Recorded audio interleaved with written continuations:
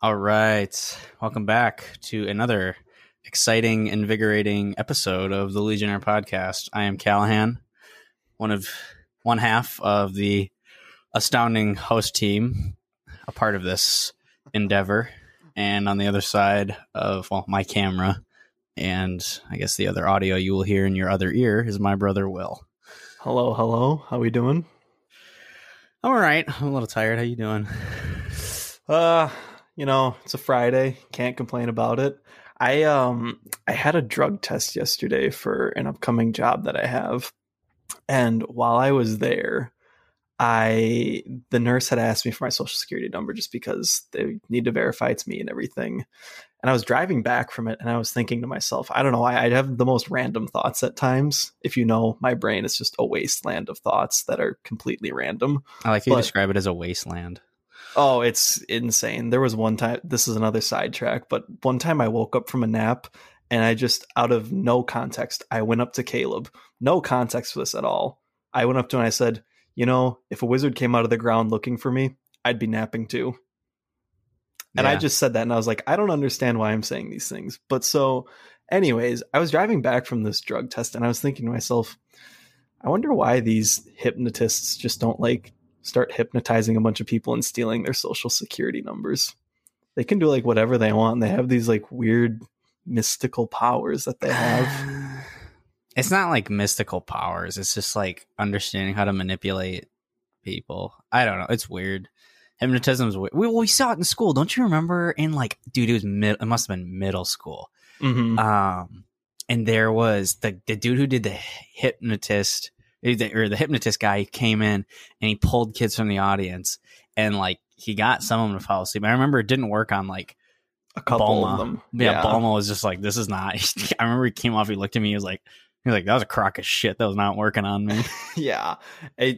I never know if I should believe them or not, but I don't know. That was just a random thought that I had when I was driving. Okay, but think about it. They always hypnotists always try to make you fall asleep. And dude, when you're half asleep, you do some weird stuff. Do you remember when I first visited the university and then we're driving back and I was half asleep and then I just started moving around Yeah, you always have your weird. I'll always remember in high school it was after prom for you. You were having a nightmare of snakes in your bed. I didn't even know what was going on. I was just freaking out. I was kicking. It was the middle of the night, and I'm just kicking my feet because I'm something's at my feet. I had a dream it was rats, and I was kicking so hard I kicked a huge chunk of skin off of my heel, and I'm just bleeding everywhere. And I'm there's blood. Someone must have been here, and I'm just kicking harder. And mom and dad are what are you doing? Calm down. And I'm no, so what I heard from my room, because our rooms are next to each other, so I hear you screaming and kicking, and mom and dad are what the hell is happening right now? I'm in my room and I hear this, and I have no idea what's happening. So what I do is I just lock my door and I say to myself, that's Cal's problem. I didn't care at all. I had drumsticks in my room, I remember, and I grabbed them and I was I locked my door. I should be fine for the rest of the night. I was I don't care what's happening to him. I want to save my own life. I mean, at that point, if I'm screaming like that, it's probably game over. But I'm just glad now the rest of the world knows that when times are tough and I'm in a hard spot, you're just going to lock your door and grab some crappy drumsticks from under your bed. Lock your little handle. It's not the thin wood door won't be hell, listen, I got this handle locked. It's completely fine. Nobody's getting in here. Oh my god, I forgot about that completely. What were we talking about? Hypnotists, and then we are talking about you napping, and then social security number from the drug test. Are they going to find out you're on steroids and you're? Yeah, I'm taking HRT, TRT, HGH. Yeah, whatever those are. I'm not actually. I just those are for legal reasons. He's not. I'm just making a joke. Exactly. But today's Friday, Cal. Oh, God, it's weird when school's done because just days, but before work starts, I'm just kind of days blend together and doesn't feel like Friday. So when I woke up today, I completely forgot that we had Bad Batch. I woke up and I was all right. Well, I was out late last night and. Yeah, we were out on the town last night, and I woke up today and I was oh God, I'm tired. So I was like eating food and I like got some water and I was like hanging out. Checking my phone, and then I see on Instagram it's like, oh, episode 3, and then there are clips like playing on the Star Wars Instagram account, and I'm like, oh crap, I gotta turn this off right now. And then I like yeah, sat down. I always forget that too, especially just because I'm doing 10,000 other things. Like, I woke up this morning, I always set an alarm so I can wake up in advance so I can watch the episode and then write down my thoughts as it's going on. But I always wake up after my alarm. I hit snooze on it for 10 times. And then I finally wake up and I'm like, crap, I need to set aside 30, 40 minutes to watch this episode and write my thoughts down. But episode 3, The Bad Batch. Dude, the more I see this show, the more I love it. It's so good. Oh my gosh. I remember when they first announced it, I was hyped for it. I'm the biggest Star Wars shill, I feel like, on the planet. Yeah, I love all Star Wars content. Welcome to the club. Yeah, exactly. But oh my gosh, I feel like the show is only getting better as it's progressing. And like, yeah, you could say, oh, these episodes are filler, blah, blah. I could care less. Things are happening in the show that makes it feel like it's progressing. But I also love the characters. Like, whether it's the main crew with the Bad Batch or if it's Crosshair on Camino and everything. But Tarkin. It's great. But let's hop into the first thing from the episode today. Right away, actually, when the episode started, we're with the Bad Batch and they're flying in hyperspace going to, I don't really remember exactly where they were trying. Going anywhere specific. They just like fell out of hyperspace. Yeah. But I remember right away, they had a shot on Wrecker and I was looking at it and his face just looked so realistic. It was not glossy, but it had such realistic effects where I was like, oh my gosh, it's so crazy how far this animation has come. From this crappy video game of 2008. Oh my gosh, like you try watching the earlier seasons and like, yeah, that's when it was a little younger and more kiddie for, young adults there's some and dark kids. Stuff in this episode. This is not a kid. No, but it isn't. It is. That's later dark. on, but it's so crazy just how far this show has come, and I love it. I mean, Wrecker looked great for a specific shot, and so did Tarkin. They had a couple of close-up shots of their face, but I'm in awe of the effects for this show. It makes me so happy because it doesn't pull me out at all. But so yeah, they were flying through hyperspace during this episode, and we don't really know where they're going, but they crash out of hyperspace and land onto this desolate planet, and they need to fix their ship because what was it? Some energy part on their hyperdrive had fallen out or was broken. It was one of the powers. I want to say power coupling because it's like this episode is kind of like a direct callback to Empire Strikes Back at a lot of points because they fell out of hyperspace and then like they land on this asteroid. Yep. Looking thing, and they're like, I think we better replace the negative power coupling. But like that's not what they said in this episode. Like Tech and Echo are out. They're like looking at it like, oh yeah, this is damaged, and they put a new one in, and then Omega. I like how she said, like, I forget they're Australian. Yeah. And she's like, I'm Omega, Hunter, Rika, Tick, Omega, Echo. Oh my gosh. But yeah, so they're replacing that, this part. And it's funny because Omega's in the cockpit and she's sitting there and all of a sudden she's like, oh, something moves up. It's like shot for shot, straight out of Empire Strikes Back, when she's like looking out. And all of a sudden that creature comes up and she's like, ah! Yeah, she's all scared, whatever that weird energy, negative power coupling, it's like an electric animal. Eel. Yeah. It looked like an eel with... Tech said it eats or survives off of raw power or raw energy or something like that. And we see that later on in the episode too, but I always enjoy seeing Tech and Echo work together because they're both, I don't want to say the tech people because that's Tech's name, but they're more of the technology related sort of members of the group. And it's always just, you start to see the differences between them more and more because they're so easily similar where they're trying to show their differences throughout the show, which I enjoy because like I'd said previously, I feel when I first saw Echo joining the Bad Batch, I was like, that's weird because you already have someone who deals with technology and everything for the show. But another thing, actually, I realized so when the Bad Batch was introduced in the Clone Wars for their arc, I didn't like Wrecker. Like, at all, really. I didn't like him either. I was kind of like, he's dumb and annoying, but as this show has gone on, oh my gosh, I love him so much. Yeah, I like him a lot. Yeah, he's like, well, you can kind of see him. It starts at the beginning of the episode. He's like, oh, my head hurts. It's like, dude, is Wrecker going to have an inhibitor chip thing going on now?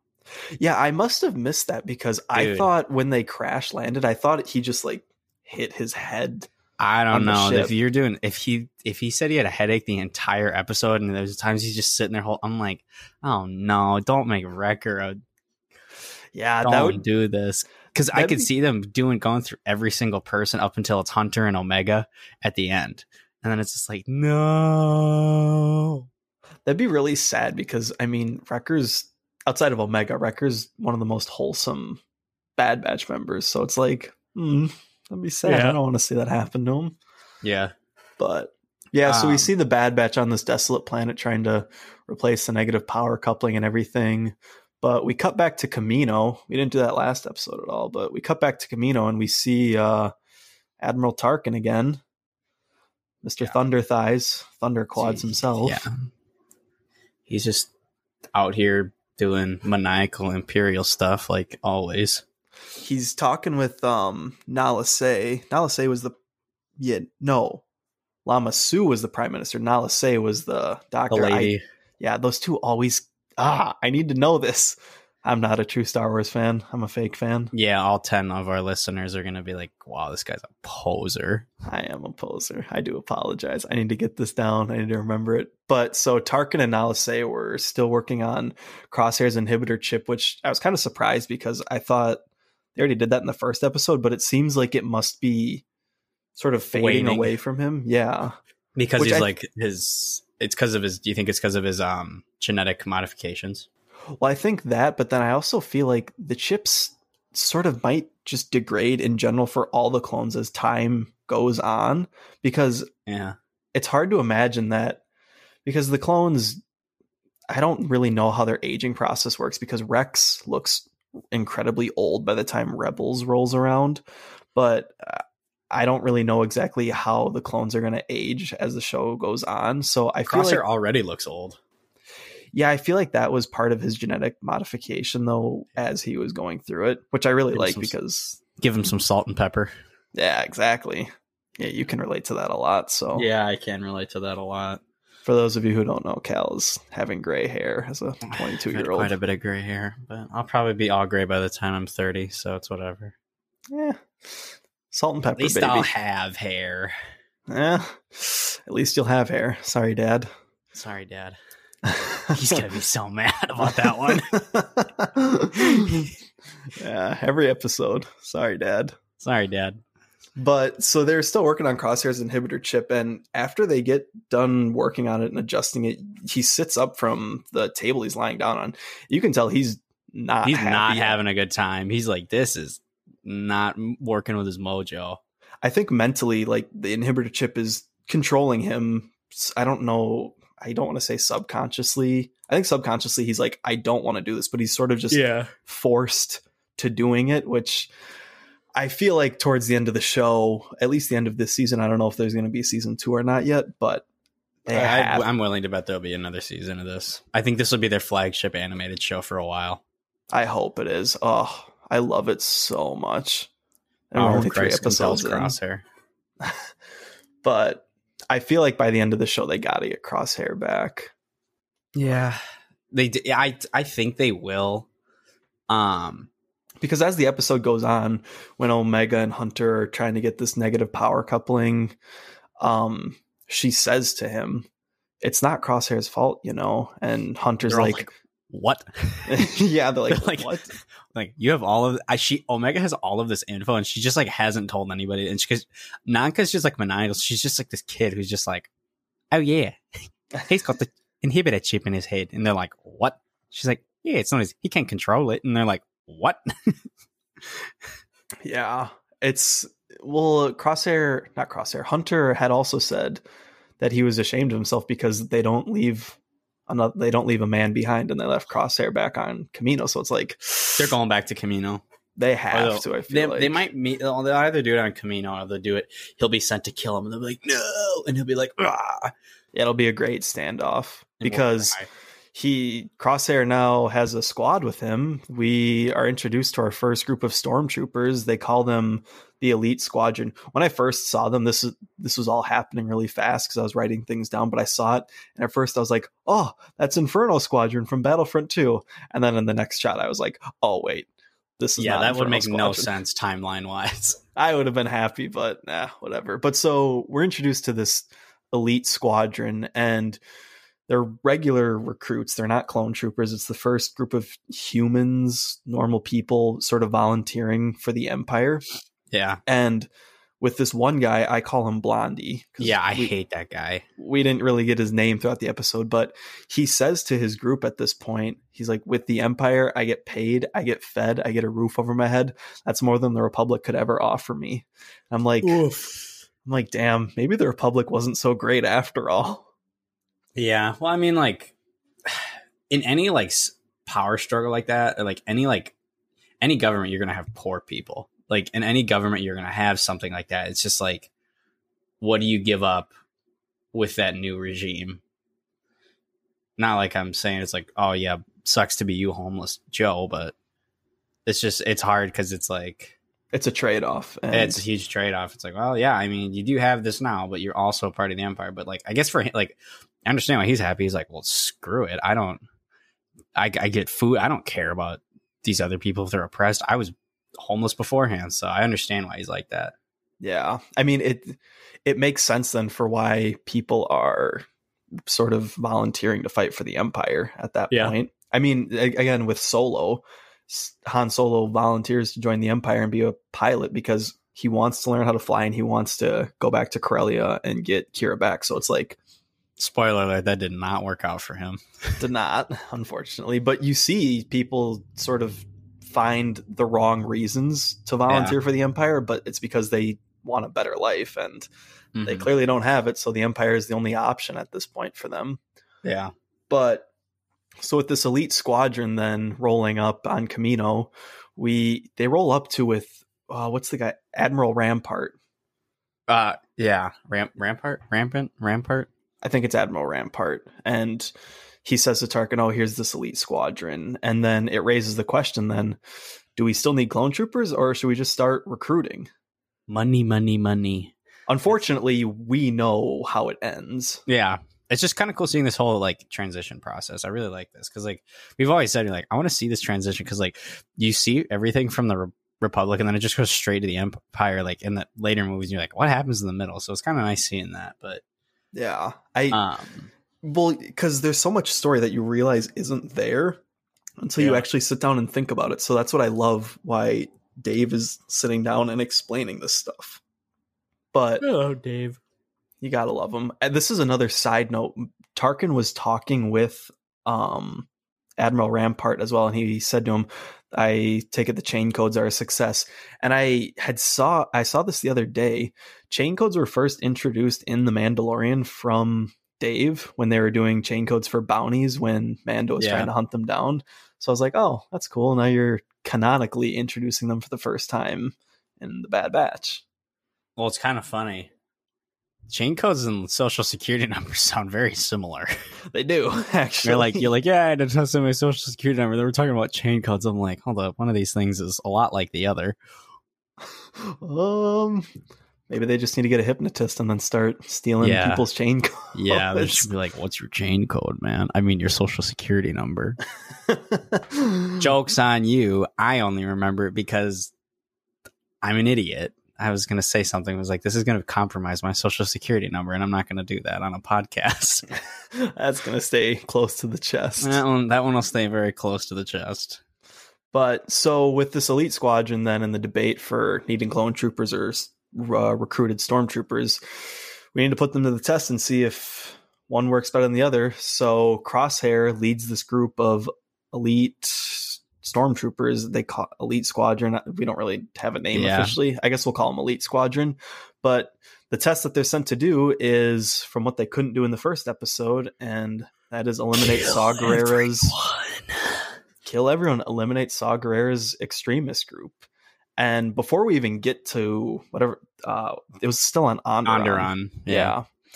Before they even get there, while they're still flying in the ship, the elite squadron, the regular recruits, and Crosshair, you can kind of sense some tension. The divide. Yeah, because Blondie is like, we don't need you anymore, buddy. I'll be the leader. Why is this guy the leader? I want to be the leader. And he's like, I follow orders. And it's like, okay, this is going to be uncomfortable. And yeah, so I mean, when we get to Onderon then, and Crosshair is following orders, well, they mow down they completely like destroy all of the guys with the blasters, and like they get to the end, and there's just a bunch of civilians, and they're like, we just want to transport, and then Crosshair's like, we got to kill these guys. That's the orders, and they're like, we're not. And then Blondie's like, we're not going to do that. That's not part of the mission. He's like, the reason why I'm the leader is because I do what needs to be done. And then he shoots Blondie, and it's like, ugh. And then he looks at all the other people of the elite squad. He's like, all right, now kill the rest of these civilians. And you're like, oh my God. This is dark. It takes a massive turn because the civilians are just like, no, please, we're just trying to get off the world. And then they barbecued them. Yeah, they blast them. Blondie was like, we'll take them in as prisoners. And Crosshair's like, yeah, no, that's not going to happen. They're just like, nope. I watched that happen, and I mean, my jaw kind of dropped because I was like, oh my God, this is like not really a kid's show, it feels like, anymore. This is dark, man. But I love that they did that, because it's just showing now how the Empire and the Imperials just really don't care at this point. It's sort of setting the precedent for how the galaxy is going to be now for the next 23 years until the Empire finally falls. Yeah. So I love that they're sort of setting this tone early for how the Empire is going to act throughout the galaxy and sort of just have that dominating presence. Yeah. But so Crosshair and Elite Squadron minus Blondie, because Crosshair kind of domed him, shot him in the head. I don't think he shot him in the head. I think he shot him in the chest. He shot him. Blondie's dead. Blondie's toast. Thank God. I didn't like him to begin with. He was only in it for like 5-10 minutes. A hot 5 minutes, and then he's dead. Thank goodness. But so we go back to Camino then, and we see how there's sort of a good balance right now between having the clones because they can do what's necessary, because they can just follow the orders that are given to them. And then you have the regular recruits where it's easier to get more of them and bring them in at a cheaper cost. And they can do what's needed to be done then once they're being ordered by the clone troopers. So Tarkin says to Admiral Rampart, my work is done here. You can take over for the rest of this work, oversee the rest of all of these operations. And he kind of just dips then. So, and the Kaminoans are freaking out. They're like, we need to make sure they're like, still getting money. They're like, our contract with the Empire needs to stay, please. They're like, we need to do something.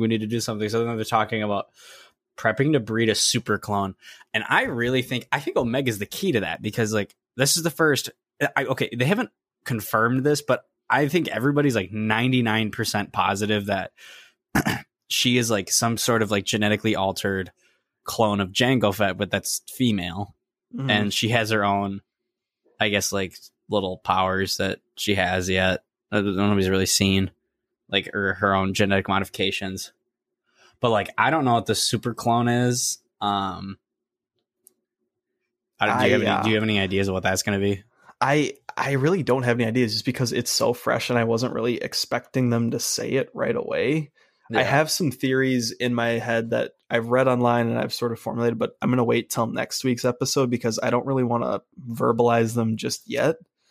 But I'm curious, because I didn't really think of Omega at first, but then once you say her, I think I could see that, because obviously we hadn't seen Omega at all throughout Clone Wars, and she's introduced now in Bad Batch. So I feel like the Kaminoans were sort of keeping her like under wraps, because there's something special about her that I feel like we still have to see. So I think it might be some scary times for Omega coming up. She might get captured like Baby Yoda. Grogu. I don't want her to get captured. I like Omega. I do too. So nice. When I first saw the trailer, I was like, I don't know how I feel about her, but once again. I love him. I love Omega. She might be my favorite character in this whole show. I'm very happy that I'm wrong with my original thoughts and that I actually enjoy her a lot more. But the episodes end very wholesomely. Nice. Because the episode started, we forgot to mention, the episode started where Wrecker was asking Hunter for food and everything, and Omega was like, "Oh, you can have my food bar," and Hunter's like, "No, you cannot eat her food bar. She is a child." So she doesn't even have anywhere to sleep, and Wrecker's like, "Okay." But so then, yeah, as you said, Hunter says to Wrecker, she doesn't have anywhere to sleep. Do not eat her food. The episode ends then where we see Wrecker had made a cute little room for her in one of the observation decks, I think. I don't know. Yeah, somewhere in the ship that they fly around on, he made a little room for her, and she says, "I've never had a room before. This is so nice." And it's like this cute little fort that he made, and it's really wholesome. I was like, and he put his little squishy toy thing. Oh yeah, the toy that he always held on to. That he's like, "You can have it now." And it's just like, oh man, all these guys are like, "Oh hey, look, this is like our little sister." Yeah, it's nice because you start to see her fit in with the group better now, because originally the Bad Batch was just boys club. Tech. Yeah, it was a boys club. It was Tech, sort of Echo. He joined a little late. Hunter, Crosshair, and Wrecker, and they're down Crosshair, but they're up Omega. So it's like adjustment period time. So I saw there's a post on Instagram, like from the first few episodes, Omega, she's like always mimicking whatever Hunter does. So she really looks up to, oh my God, dude, I love that dynamic. It's so great. They're going to do something to pull our heartstrings at the end, and I'm not going to like it.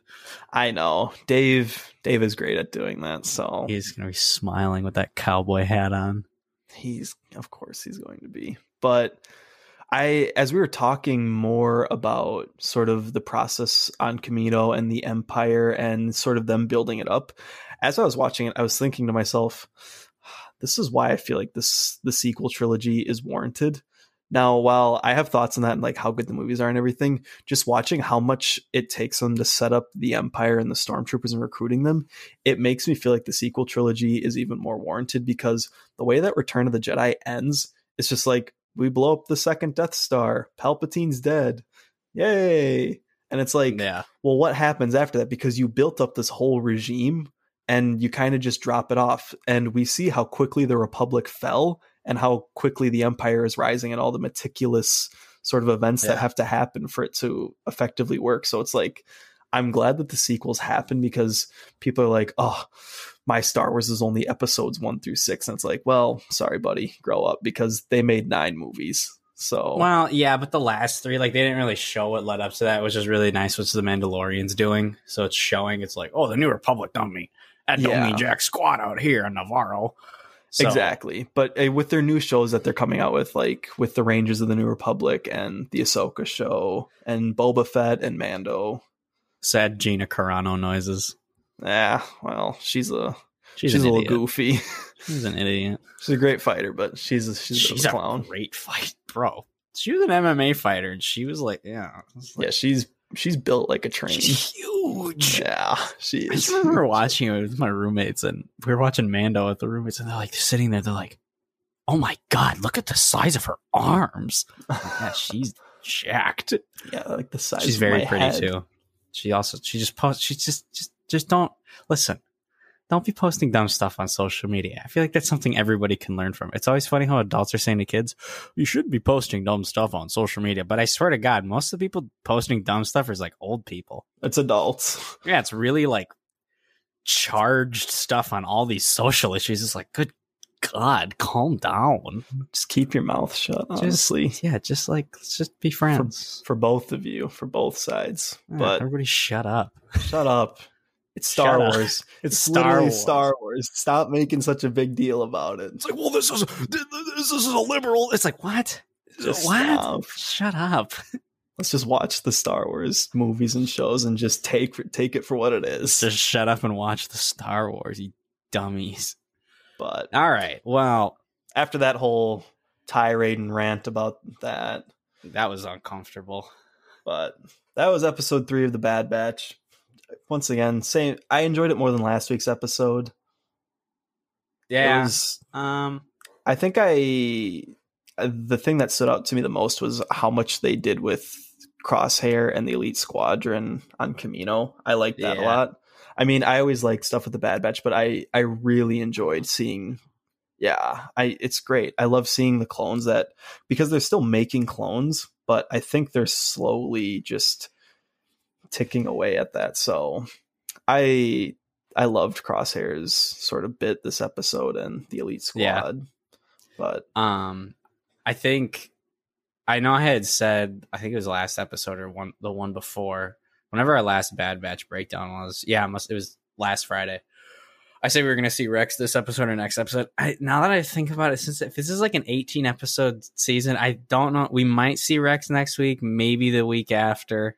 I think so. The more I think about it, because I completely forgot that Fennec Shand, she's supposed to show up at some point too. So for people who don't know, Fennec Shand, I think we talked about Fennec Shand is from The Mandalorian. She's like the sniper lady in season 1 who's like who Mando and Discount Han Solo try to go take down, and then she's revived and saved by Boba Fett in season 2. So that's that's who Fennec Shand is. She's a really good sharpshooter.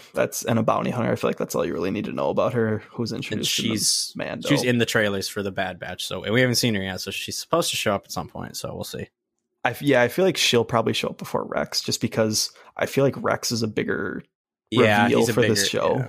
So, but I mean, I guess it would make sense to see him later, because then they're like, "What's going on?" And then he's like, brothers, let me tell you, let me tell you about this thing in our head. But so that's episode 3. Once again, I mean, another solid episode. I love it. They just don't miss.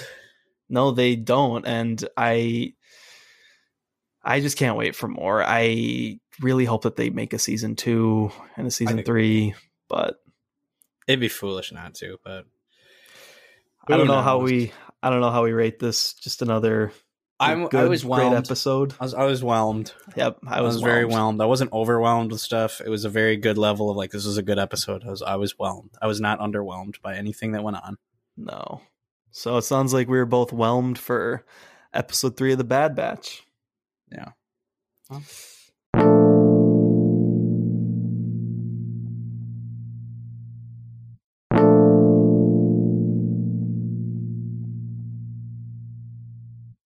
Moving on now towards, you just finished up this show.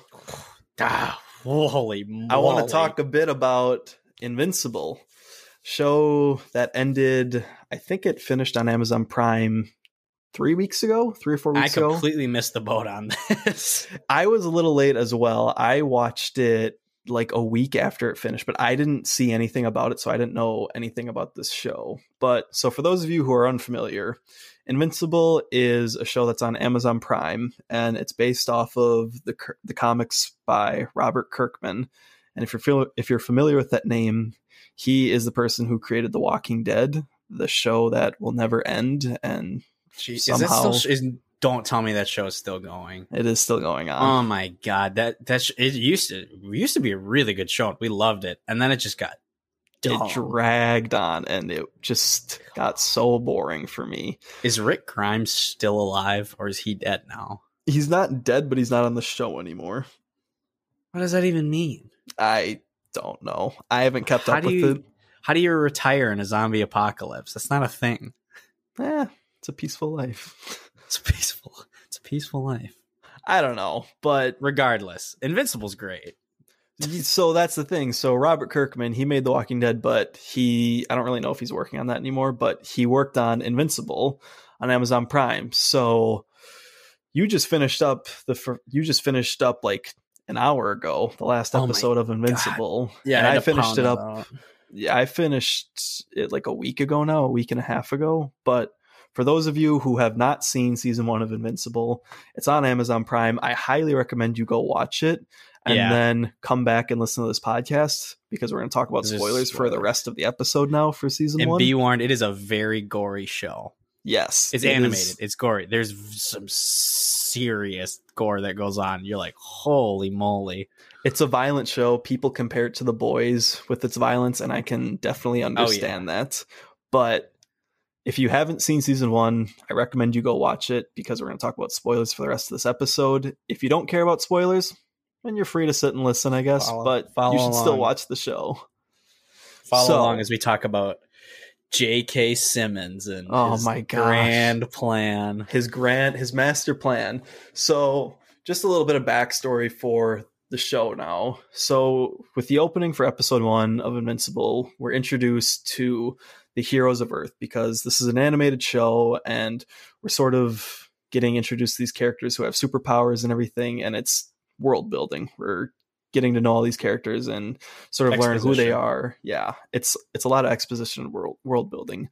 So we meet the heroes of the Earth, and the main team that protects the Earth is called the Guardians of the Globe, and they're saving the White House because these 2 twins called the Mauler twins are attacking it for God knows what reason. God knows why. Yeah, but for exposition reasons, that's why they're attacking. Yeah, we need to meet the main group of heroes who save the Earth. So someone has to do something massive, and we meet the Guardians of the Globe, who are basically rip-off Justice League. Yeah, there's literally just the Justice League, just the Great Value Walmart version of them. Not like they aren't powerful heroes and cool, but like it's just like. Well, so I looked up on Google to see if Robert Kirkman had done it on purpose, and he did. So I was like, okay, I hope so, because otherwise he must have completely missed all of the Justice League comic books, because literally every single character on the Guardians of the Globe is a complete ripoff of one of the Justice League members. Well, yeah, so you have Red Rush, who's the Flash. You have War Woman, who is Wonder Woman. You have Immortal, who is Superman. You have Darkwing, who is... Oh, take a guess. Batman. Ah, there we are. Could have got that. You have Aquarius, who is... I think it's not Aquarius. He is not a... Aquarius. Astrology. Aquarius. Whatever. Take a guess, I'm Aqua. an Aquarius. I'm an Aquarius. Maybe he is an Aquarius. Oh, God. Hey, you don't know when he was born, so... We're not doing this right now. I don't know what's your horoscope thingy. But Aquarius, he is Aquaman. Yep. And we have Green Ghost, who kind of Green Lantern. Yeah, kind of Green Lantern. Her and Martian Man sort of fit the Martian Manhunter role in a way. So there isn't really a Green Lantern. I mean, I guess Adam Eve is, but she's not a part of the Guardians of the Globe. Yeah, she's a part of a different group. And then we're also introduced to Omni-Man, but he's not a part of the Guardians of the Globe. He just sort of does his own thing, but he's an independent contractor. Yeah, he's an independent contractor, but he helps out when he feels like he needs to. So he pulled up when powerful. Yeah, there's a reason he's called Omni-Man. Yeah, there is a reason he's called Omni-Man. But he pulls up to help the Guardians of the Globe fight the Mauler twins at the White House. And once they save that, no problems at all, because it's the first episode and nothing bad can happen to the main group of characters. No, nothing at all. Until you hit the end of the episode. Well, before that, we're introduced to Omni-Man's family, and his name is actually Nolan, and he has a wife named Debbie, and they both have a son named Mark, who later becomes Invincible, the main title character for the show. But so one of the things, since as the show goes on, we follow Mark as he starts to get superpowers because of his dad being a superhuman and having superpowers. Well, he's not a superhuman. He's an alien. He's an alien. That's true. I forgot to mention that. Yeah. So, Nolan Omni-Man is technically what he says to Mark. He's like, "I am from Viltrum. I am a Viltrumite."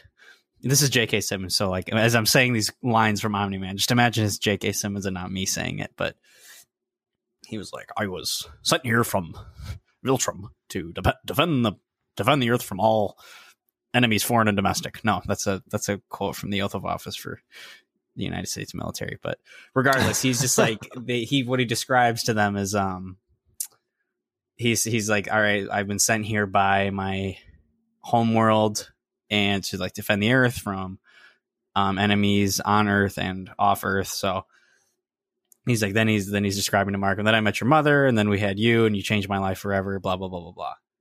So and then like they're just waiting. He's like, because they're like, oh, I want Mark to have superpowers, and then Mark's like, I'm never gonna get my superpowers, and of course he goes to take out the trash at his work, and he chucks it into the earth, or chucks it into space, and then he's like, oh, he I got my throws it to the moon.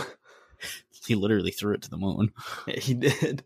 But so the show follows Mark for a majority of it. He's predominantly he's the protagonist for the show, and we watch him sort of adjust to his powers and realize and adapt to becoming a superhero. So it's always fun watching that. A quick side note, one of the things that I love for the show is how they always sort of incorporate his name, because he chooses his superhero name to be Invincible, and they always do this weird part where they'll say the name Invincible and that'll be like the opening title. So you could be like 10 minutes into an episode and they won't have said Invincible yet, and then out of nowhere they'll be like, I need to be, and then they'll have the title card say Invincible, and then a little bit of blood specks on each episode. There's a little bit more each time. That's crazy, because the end of the first episode, it's like there's just no blood, and then the end of the first episode, J.K. Simmons, J.K. Simmons, Omni-Man. Well, so it's crazy because the Guardians of the Globe are Darkwing, Red Rush, War Woman, Immortal, Aquarius, Green Ghost, and Martian Man. They get called to their home base, and they're sort of like, why are we called here? Who called the meeting? Darkwing, why'd you call us here? It's like, I didn't call us here. You called us here. All of a sudden, shadows, out of nowhere, Omni-Man himself comes rolling in at super speed, flying at like the speed of sound, tries throwing the biggest punch at Immortal, and hence one of the most gruesome fight scenes I have seen in animated shows. Easily the most gruesome fight I've ever seen. Even in live action shows, still probably the most gruesome fight I've ever seen. Omni-Man goes to town on the Guardians of the Globe. He commits genocide against them.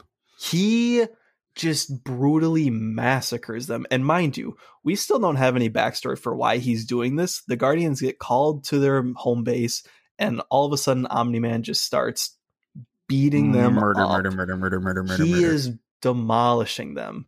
And the first episode ends then with Omni-Man killing all of the Guardians of the Globe, and he sort of just falls unconscious and in their home base, and that's how the first episode ends.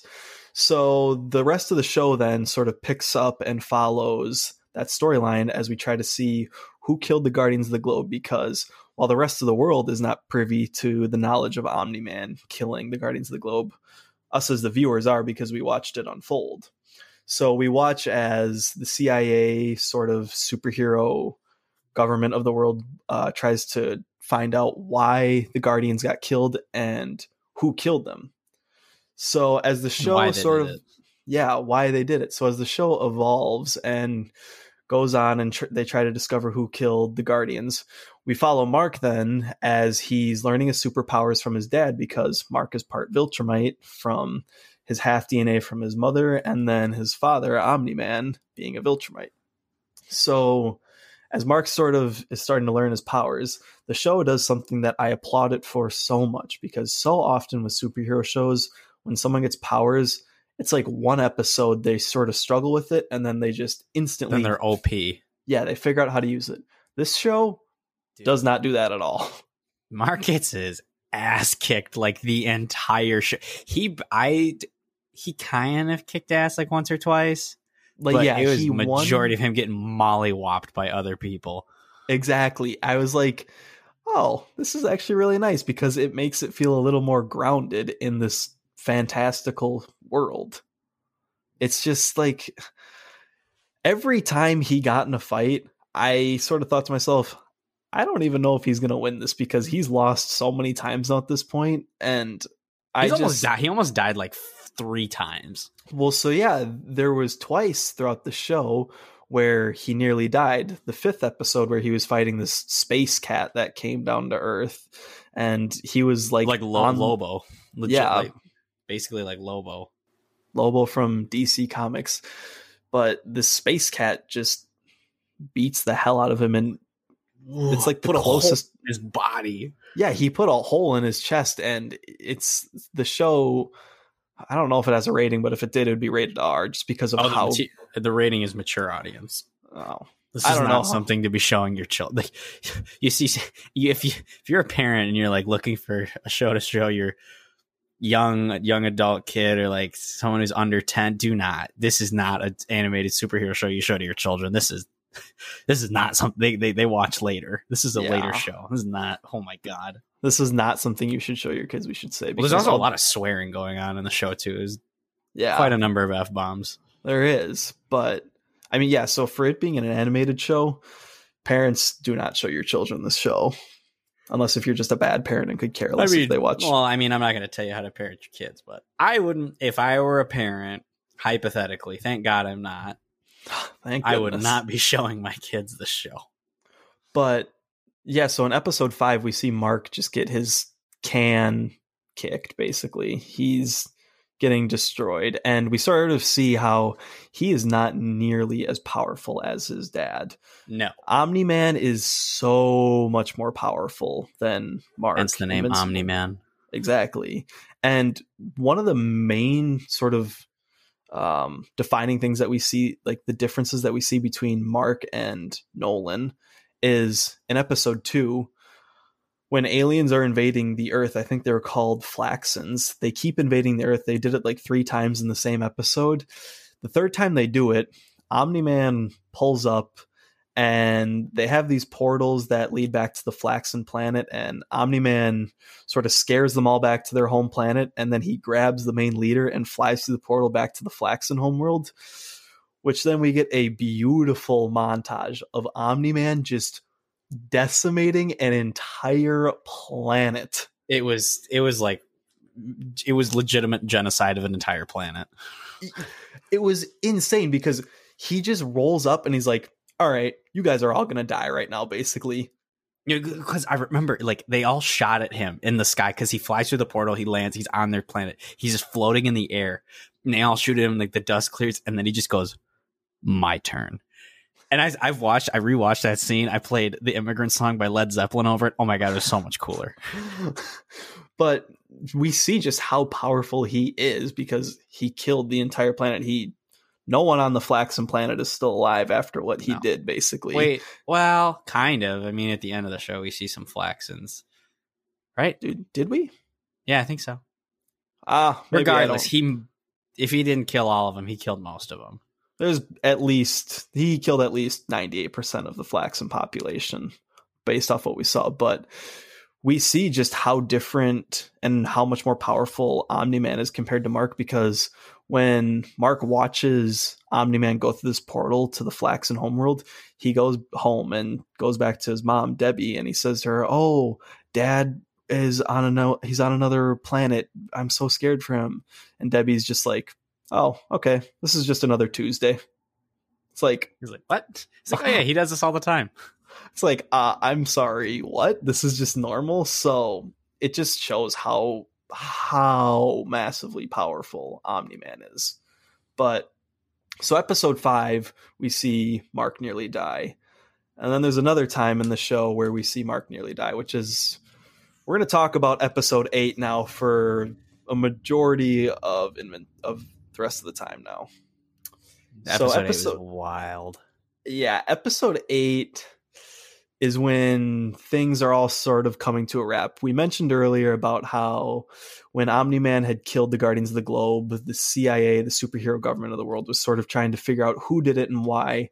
And episode 8 is when everything sort of comes full circle, and they find out that Omni-Man is the one who had killed the Guardians of the Globe. They kind of knew, but they just didn't want to, they didn't know how to approach it, because the entire time they're every time they faced a huge threat, they're like, put this thing on ice. We might need it later. And they're like, why do we need it later? It's like, and then the main guy, Cecil's just like, I don't want to talk about it.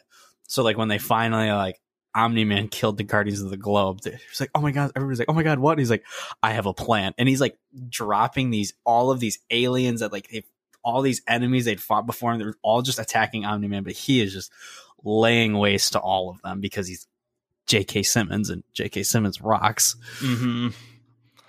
It's because once they realized that Omni-Man had killed the Guardians of the Globe, they're like, we have no heroes left to protect us and to fight him. our best chance is Invincible, because these monsters that we previously fought are proving no threat to him at all. So episode 8 then starts with Omni-Man explaining to Mark who he actually is. We said earlier how Omni-Man was from Viltrum, and he was sent out by their planet to sort of bring peace to other planets and protect them from threats that would be on Earth or on other planets. He lied. That was a straight up lie. Viltrum is a planet full of incredibly powerful humans. They are basically on the same level of power as Omni-Man. But what they did on their planet was basically survival of the fittest, and only the strong shall survive on Viltrum, and they made the Viltrumite Empire. And after a while, they were like, yo, we need to sort of expand this empire because we're easily the most powerful. We have power, and let's just expand. That's everybody's immediate thing. Once they have power, they're like, I'm going to go take more of this now. As any great empire would. Once they get power, they're like, we need to expand our empire. So Omni-Man then is sent to Earth to expand the Viltrumite Empire and sort of continue the survival of the fittest to get Earth ready for the Viltrumite Empire when they come to take over. But by doing that, he has to weaken Earth so the Viltrumite Empire can take it over. So that's why he has to kill the Guardians of the Globe. Mm-hmm. And this then leads to one of the most engaging confrontations and fights in all of superhero shows and movies. Sad. It's crazy because Omni-Man is explaining to Mark all of this stuff, and Mark realizes this is not the dad that I thought I had. Like, this is not the loving, caring father that I thought I had, because as the whole season goes on, we see how Omni-Man is sort of training Mark to become invincible, and he wants him to become powerful and everything. But we see then after Omni-Man comes forward to Mark with all of these confessions, we see that Omni-Man does not care about Earth at all. And he doesn't really care about Mark that much either. He just wants Mark's powers to develop fast enough so that they can both take over the Earth and get it ready fast enough for the Viltrumite Empire to take over and expand their empire. And it's just so heartbreaking to see that, because while this is happening, Debbie sort of hears like this weird over the phone sort of conversation as it's happening. Because she's at that like CIA alien hunter headquarters or superhero, whatever, with everybody else, and they're watching it on like a live stream, and she hears him saying all of this. Yeah. And as it goes on, we just see how much Omni-Man doesn't care about Earth or his family really at this point, because he says to Mark, he's like, I do love your mother, but she's more of a pet to me. And everybody's like, oh no. That scene is so similar to Guardians of the Galaxy Volume 2 when Ego says to Peter, he's like, I loved your mother, but it broke my heart to put that tumor in her head. He's like, what? It's the Omni-Man saying, I love your mother, but she's like a pet to me, is like so similar. And you hear that and it's like, oh my God, dude, you should not have said that, because he's not going to join you now for saying that. And he literally said all the worst things. He gets like, if you're ever going to like try to brainwash your son into joining your evil alien empire, you do not say any of the things Omni-Man said to Invincible. And like, yeah, your mom was cool, but like I kind of looked at her like a pet. All of your friends here are going to die. You're going to live thousands of years. You're never going to see him again. Doesn't matter. But I'm really cool and I'm really powerful and I gave you these powers, so you should probably love me for that, right? And that's what Mark's just like, no. He's like, what? But so it's funny because he calls Nolan calls his wife a pet, and Mark's mom a pet. And he does that because we find out that Viltrumites live for thousands of years, and that the older they get, the slower they age. So at this point in the show, Nolan / Omni-Man, he looks like he's like maybe 50. Yeah, he's in his like 50s in this show. So the older that they get as time goes on, the slower they'll age. And we find out that Nolan's time on Earth has been a speck for his entire life. That he has done so many other things on what I would maybe assume is different planets just because of how long he's been alive for. So it's just... it's so crazy because the Nolan that we had throughout the whole show as it went on, it's just like, oh man, everything is just crashing down right now on Mark and his whole life.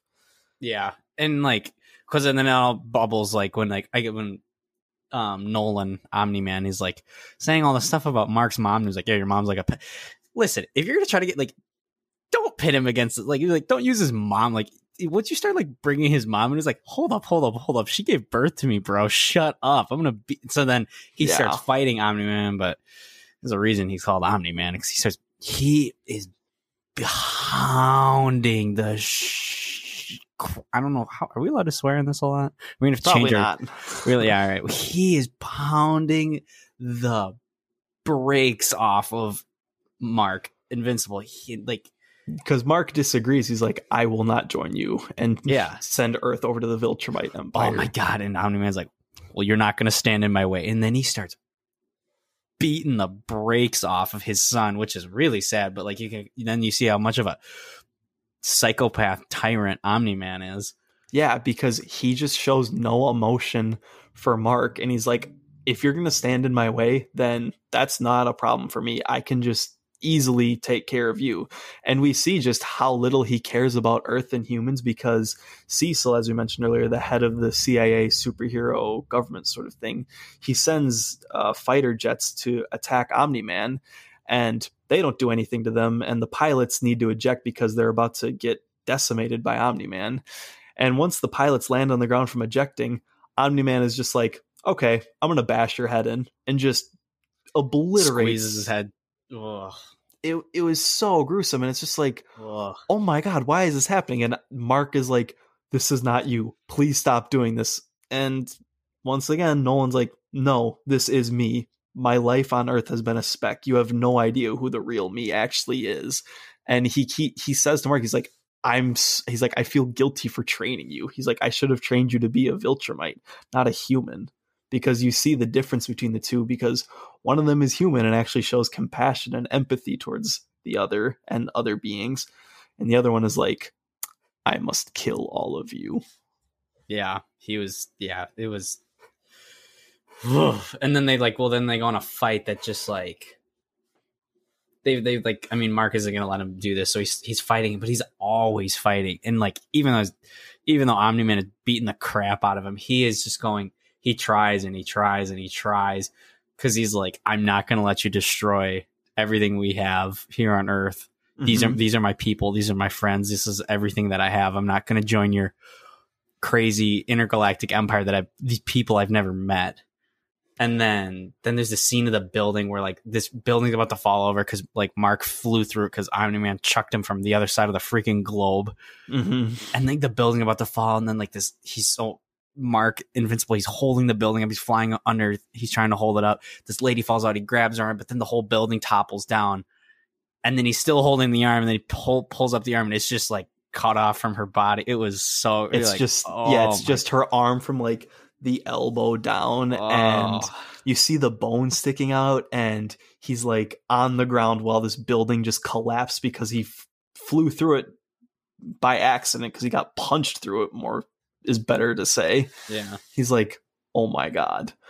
And then it cuts then to Omni-Man still beating the living hell out of Mark, and he punches him down into a train station, which leads to one of the craziest things I have seen in all of television. Mark is getting his can kicked. He's getting beaten down by Omni-Man in this train station. His dad is beating. This is like a dad beating the crap out of their kid, which is like so wrong on so many levels. Yeah, it's terrible. And what does Omni-Man do? He says, I'm going to up this to 11 right now. He grabs Mark and he puts him, he's holding him out in front of him. A train is coming right at them, and he's holding Mark by the head directly at the train. And trains can't stop immediately, if you know this. So really? They can't? Wow. No, they can't. And this train is like 200 feet away from them. So, Cal, please tell me what happens. Bro, I don't want to talk about this part. All right. Well, he's holding it. Was like, these are the people you want to die for. So then the train hits Mark, who's being held up by Omni-Man, and like you see all of the people because like they're invincible, like no pun intended. Mark is invincible, but like hence the title card, invincible. Viltrumites are like have impenetrable, basically impenetrable skin. But like they're pounding through the train, and you see all the people hitting Omni-Man and Mark Invincible, and they're just splitting, guts flying everywhere, and they fly all the way through the train. They killed everybody on the train because Omni-Man pushed him by the head through the entire thing, and you're just like, oh. He didn't even push him. Actually, he was just standing there. They just stood there, and he's like holding his head, and he's like, "You're not moving at all. This train is gonna go right through us." Yeah, it was awful. And then after that, Omni-Man chucks them all the way back on the other side of the globe, and they hit the mountain, and then the mountain buries people, and then we have, oh my gosh, one of the best. It's the so iconic. We've said this 3 times now probably, but this is a phenomenal show. This is a phenomenal episode. He throws him into the mountain. Mark has gone across the globe like 5 times this episode at this point. Yeah, it's ridiculous. It's crazy. But so as you said, he throws him to this mountain in like the freaking Netherlands or something, or the Himalayas. And the Himalayas. Snow cone. But snow cone. Mark is thrown in this mountain about to he's die. Like he's like his eyes are swollen, his teeth are falling out, he's cut everywhere, his arms are broken, his legs are broken, his chin has cuts, and his face has like massive bumps and like bruises and everything. Hematomas everywhere. Yeah, it is. He's about to die. It's disgusting. And Omni-Man is so livid at Mark. He's like, "Why are you not going to join me? Why are you so pissed?" And not why are you so pissed? Why are you so dumb and not joining me? And he's pissed off. And I'm not good at impressions, but I've seen this scene so many times in the past 2 weeks because I love it so much. I'm gonna do my best Omni-Man impression. It's great because Simmons, bro. It's well, come on, Omni-Man, we're like Omni-Dad, but it's just me and you here, so I feel more comfortable. Yeah, it's just us. Nobody's gonna listen to this. But so what Omni-Man says to Mark, then he's like, "You want to die for this planet? Fine. What's 17 more years? I can always start again. Make another kid." And you're like, oh my God, dude, you really don't care at all about your kid or your wife. You literally only care about this Viltrumite empire. And it's so sad to hear that. And Omni-Man is just beating him down still. And Mark, if you couldn't tell at this point, Mark has not put up a fight at all. He's stood no chance against him. He's been ragdolled. Yeah, he has been ragdolled. And while he's beating down on him, there's a split second then where Omni-Man stops punching him. And we cut to a flashback of Nolan where he's watching Mark at a baseball game. Mark is probably 8 years old this time, and Nolan and Debbie are watching this baseball game happen. And he's like, "This is pointless. I should be doing other things right now." And Debbie's like, no. This is what being a parent is all about. We get to watch them experience the joys of life and their happy moments. And then we see Mark hit a home run as an 8-year-old kid, and they're cheering on like, "Go, go, go, go." It's an infield home run, spoiler alert. But Mark's running around the bases. He's trying to get back before. That's the key part. It was an infield home run. That's how good this kid is. That's how great and amazing he is. MLB pro. But he's running around the bases and he's trying to get there, before the ball gets thrown back. Baseball stuff. Not that familiar with baseball, and Nolan realizes like, this is what a parent is being. This is what being a parent is. And you start to see in this flashback how empathetic and compassionate he was for Mark when he was younger, before Mark even got his powers. So after Mark hits this home run and gets back to home base, he runs up to his dad and he's like, "Dad, did you see it?" And he's like, "Yeah, I saw it." And there's a shot then of 7-year-old Mark where like his face is smiling, and it's 7-year-old Mark. So when you're a kid, you're losing your baby teeth and everything. Teeth, yeah. So it cuts then where it's baby Mark, 7-year-old Mark, and he's smiling and he's missing 2 teeth and everything. And then it cuts to the present day where it's current Mark who's getting his can kicked. He doesn't have any of his teeth in his mouth anymore. It's like the same exact shot, just him aged and beaten up. And Omni-Man sort of stops and he's like, oh my God, really? What am I doing right now? And like you start to see him show empathy and compassion. I'm like, don't do this to me now. Like, don't do this. Don't do this to me. And we then get think. The meme that's been going on for the past like 2 weeks. Omni-Man's just think, Mark, think. What will you have in 500 years? And because Mark's like, everybody you know, you'll be dead. Yeah, he's like, everyone you know will be dead. We live for thousands of years. What will you have after 500 years? And we get one of the most gut-wrenching lines throughout the whole show. Mark just says to him, you, Dad, I'd still have you. And after he says it, Omni-Man is just sitting there and he's like looking at his hands and he's like, what have I done? He doesn't say what have I done, but he's looking at his hands and it's just like his moment where he reflects back and he's looking at everything that he's done to his family and Mark, and he's just like, oh my God. And what does he do? Takes off. He just dips. Pieces out. And everybody's like, where did he go? Like, we don't know.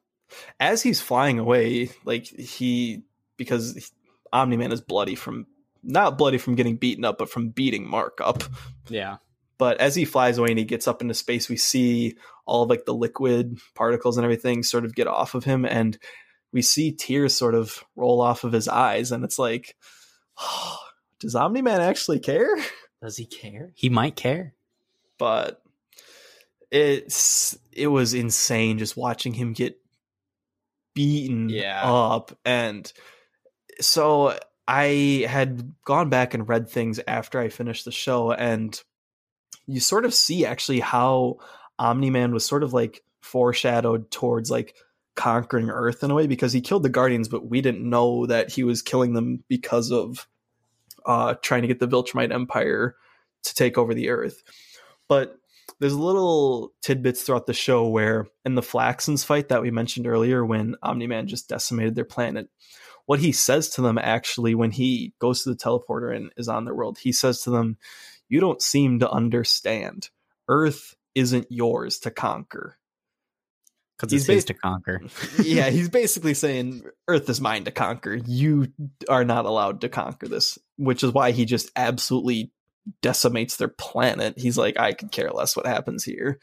And then there's another scene where, if you watch the show, you'll know who Damien Darkblood is. He's the detective who's sort of trying to figure out who killed the Guardians and why. And he finds out that it's Nolan. But one of Damien Darkblood's superpowers is that when he touches like evidence, he gets flashbacks. He's not a superpower; he's a demon.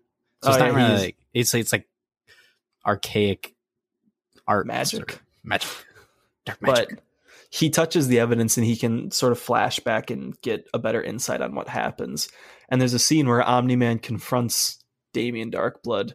And when he goes into the room to confront him, he's just floating and levitating the whole time in there because he knows what Darkblood can do and like the evidence that he can pull. So I thought that was just kind of cool seeing him levitate and fly in there, because he was like, I'm not going to touch anything in here because I am not about to just get this beta demon to ruin everything I've tried to accomplish so far.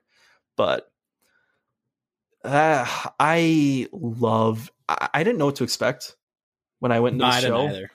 And by the end of it, by the end of the first episode, I was like, oh hell God, yeah.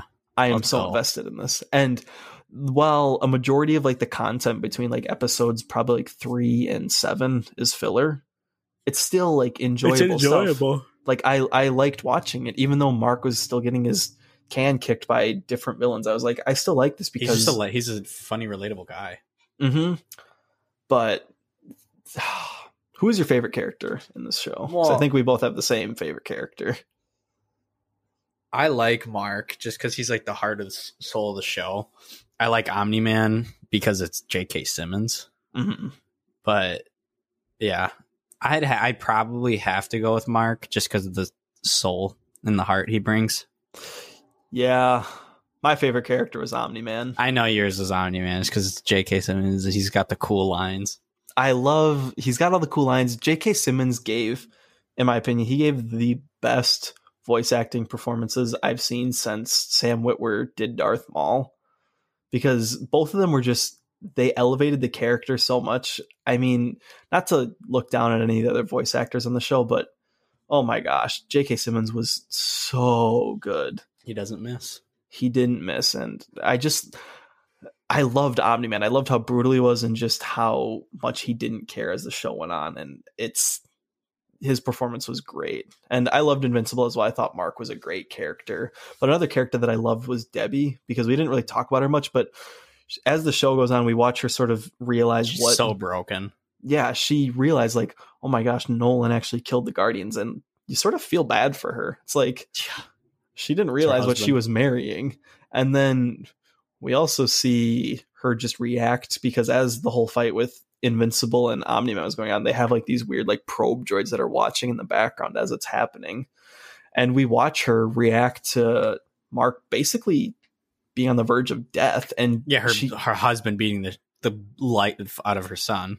Yeah, and her husband's like, my wife is a pet. I don't care for her. It's just like, oof, oh my God. It's so sad. But I think I speak for everyone when I say this now. The character that I disliked the most in this show was Amber. Mark's love interest. Invincible's love interest. She sucked. She knew. She's like, oh yeah. Because he reveals her in like episode 7 or 8. He's like, I'm invincible. I'm a superhero. She's like, I know already. I kind of figured it out.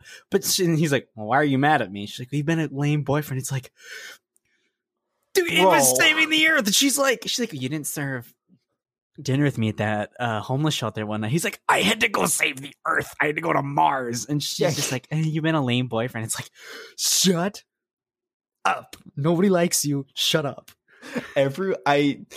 Because when he said he was going to go serve at the soup kitchen or whatever with Amber, he was getting his ass kicked by that space cat. So yeah, he almost died. Yeah, she's like, I don't forgive you. You've been gone for however long. It's like, shut up. You are not that cool. Yeah, I did not like her at all. And we mentioned her earlier, but there's a character named Adam Eve in the show, and I think everyone wanted Mark to be with her throughout the show because she was like his rock. She was like, he's like, oh, I'm going through so much stuff, being a hero. And she went to his house after she broke up with Rex Splode to like probably get with him and to hang out with him. And she saw him and she's like, oh, okay, well, good for him. I hate Amber. Yeah. Amber sucks. All my homies hate Amber. Man, everybody hates. Bro, but I love my favorite. Well, actually, my favorite like characters and people voice acting. I'm outside of J.K. Simmons was like Seth Rogen showing up as the one-eyed alien guy. He shows up in like episode 2 or 3, and he's just like this guy. He's just this alien who like he's the planetary interplanetary defense council or something, and he's like sent to planets to make sure they have a powerful being and to like protect him if there's an off-world thing. And Omni-Man's like, all right, well, Mark, this was a test of your power. So Mark goes up and he's fighting. He's like, why am I fighting you? He's like, oh, I'm here to set just to make sure you guys are up to snuff. And then he looks at it, he's like, yeah, and on Earth. And he's like, yeah, Earth. And then the Seth Rogen one-eyed guy's like, yeah, isn't this Earth? And he shows him his tablet where he's supposed to be going. It says Urath, and he's like, that's not how you spell Earth. He's like, no, that's not how I spell Earth. It's EARTH, not URATH. He's like, oh, I'm so fired. And Mark Hamill also makes a guest appearance on the show as the tailor for Omni-Man and Invincible and all the other superheroes, which is awesome. Because it's a bit more of a recurring role too, because he was in like 2 or 3 episodes. Mark Hamill's such a good voice actor. He was. He had a great scene with Omni-Man too, where they were having beers on top of the strip mall or whatever, and Omni-Man sort of was getting the vibe. He's like, I know that you know that I killed all the Guardians. And he's just like, yeah, please don't kill me too. Yeah. It's a phenomenal show. Like, just watching Omni-Man's character sort of be uncovered and realize how much of a monster he is, along with Mark sort of developing his superpowers and realizing what it takes to be a superhero with like fighting the villains along with saving people and finding the balance in between. It was great. I loved Debbie and her whole realization for everything with Nolan and watching Mark almost die. We didn't mention Teen Team, I think was the group. That we could talk about this show for like 2 hours. We could, but they were great. I loved Robot in the show, voiced by Zachary Quinto. Yeah. He had a really cool character arc. I was at first like, I don't know if I like Robot, but once I started to realize what he was doing, I was like, oh, okay, never mind. You're actually pretty dope, and this makes sense. But it was a great show, and the last episode ended with some foreshadowing of future plot lines that are going to happen, because season 2 and 3 have been confirmed for the show, which I am very happy to hear. Mm-hmm. I know that there's comics and that the show is based off of, I think people said it's based off of issues 1 through 28 of the Invincible comics. There's only a total of like 145, but the season 1 was based off of like issues 1 through 28 or whatever. And I'm not actively going to try and look and see what happens in the comics, because I'm not going to look at all, because I don't really want to know what happens. I enjoy watching it and like sort of like realizing it and reacting to it as it's happening, and not like reading the comics and being like, oh, this is what happens at this point. Because it's like that just ruins the TV show watching experience for me. And like with Marvel movies, like I've read comics a lot, and with DC as well. I read a lot of comics, but they always pick and choose things from different comics that I haven't read. So it's like, oh, I'm familiar with this, but you're doing a new twist on it. So I'm always a fan for a new twist on like stories, as long as it's good. But yeah. Invincible season 1 is overwhelming. It is overwhelming. If I had to rate it, I would say it's a phenomenal show, which phenomenal for me is like almost a 10 out of 10, basically. Yeah. Really, really good. It is so good. If you haven't seen it, I highly recommend you watch it. If you have, watch it again. If you have seen it actually and you want to talk to us about it, Cal, why don't you fill us in? Yes, we are trying to broaden the scope of this show, so we're going to be taking questions, and we're going to try to do Q&As at the end of every show. Hopefully, if we have input from the audience, if you guys want to, you can reach out to us either through Instagram or email. I'll say it right now. So our Instagram account, if you haven't already followed, it's at Legionnaire Pod, LEGIONNAIREPOD. That's our Instagram handle. You can follow that. We'll be posting stuff about when our episodes come out. That's how you can stay up to date on that. And if you want to email us, you can email us at legionnairepodcast@gmail.com. Again, both of those will be in the description of the show. But yeah, hopefully we get in some questions. We'll answer them. They can be anything about Marvel, DC, Star Wars, stuff outside of that, because Invincible isn't Marvel, DC. No, it's just kind of its own thing. Yeah. Or just any other kind of question. I don't know. We're funny guys. We're cool people. We can try to answer any question anybody sends us in. If you want us to talk about something specific too, and you send it to us, we'd be more than happy to research it too and try and familiarize ourselves with it if we aren't already. So yeah, please send us any thoughts, questions, ideas that you have for us.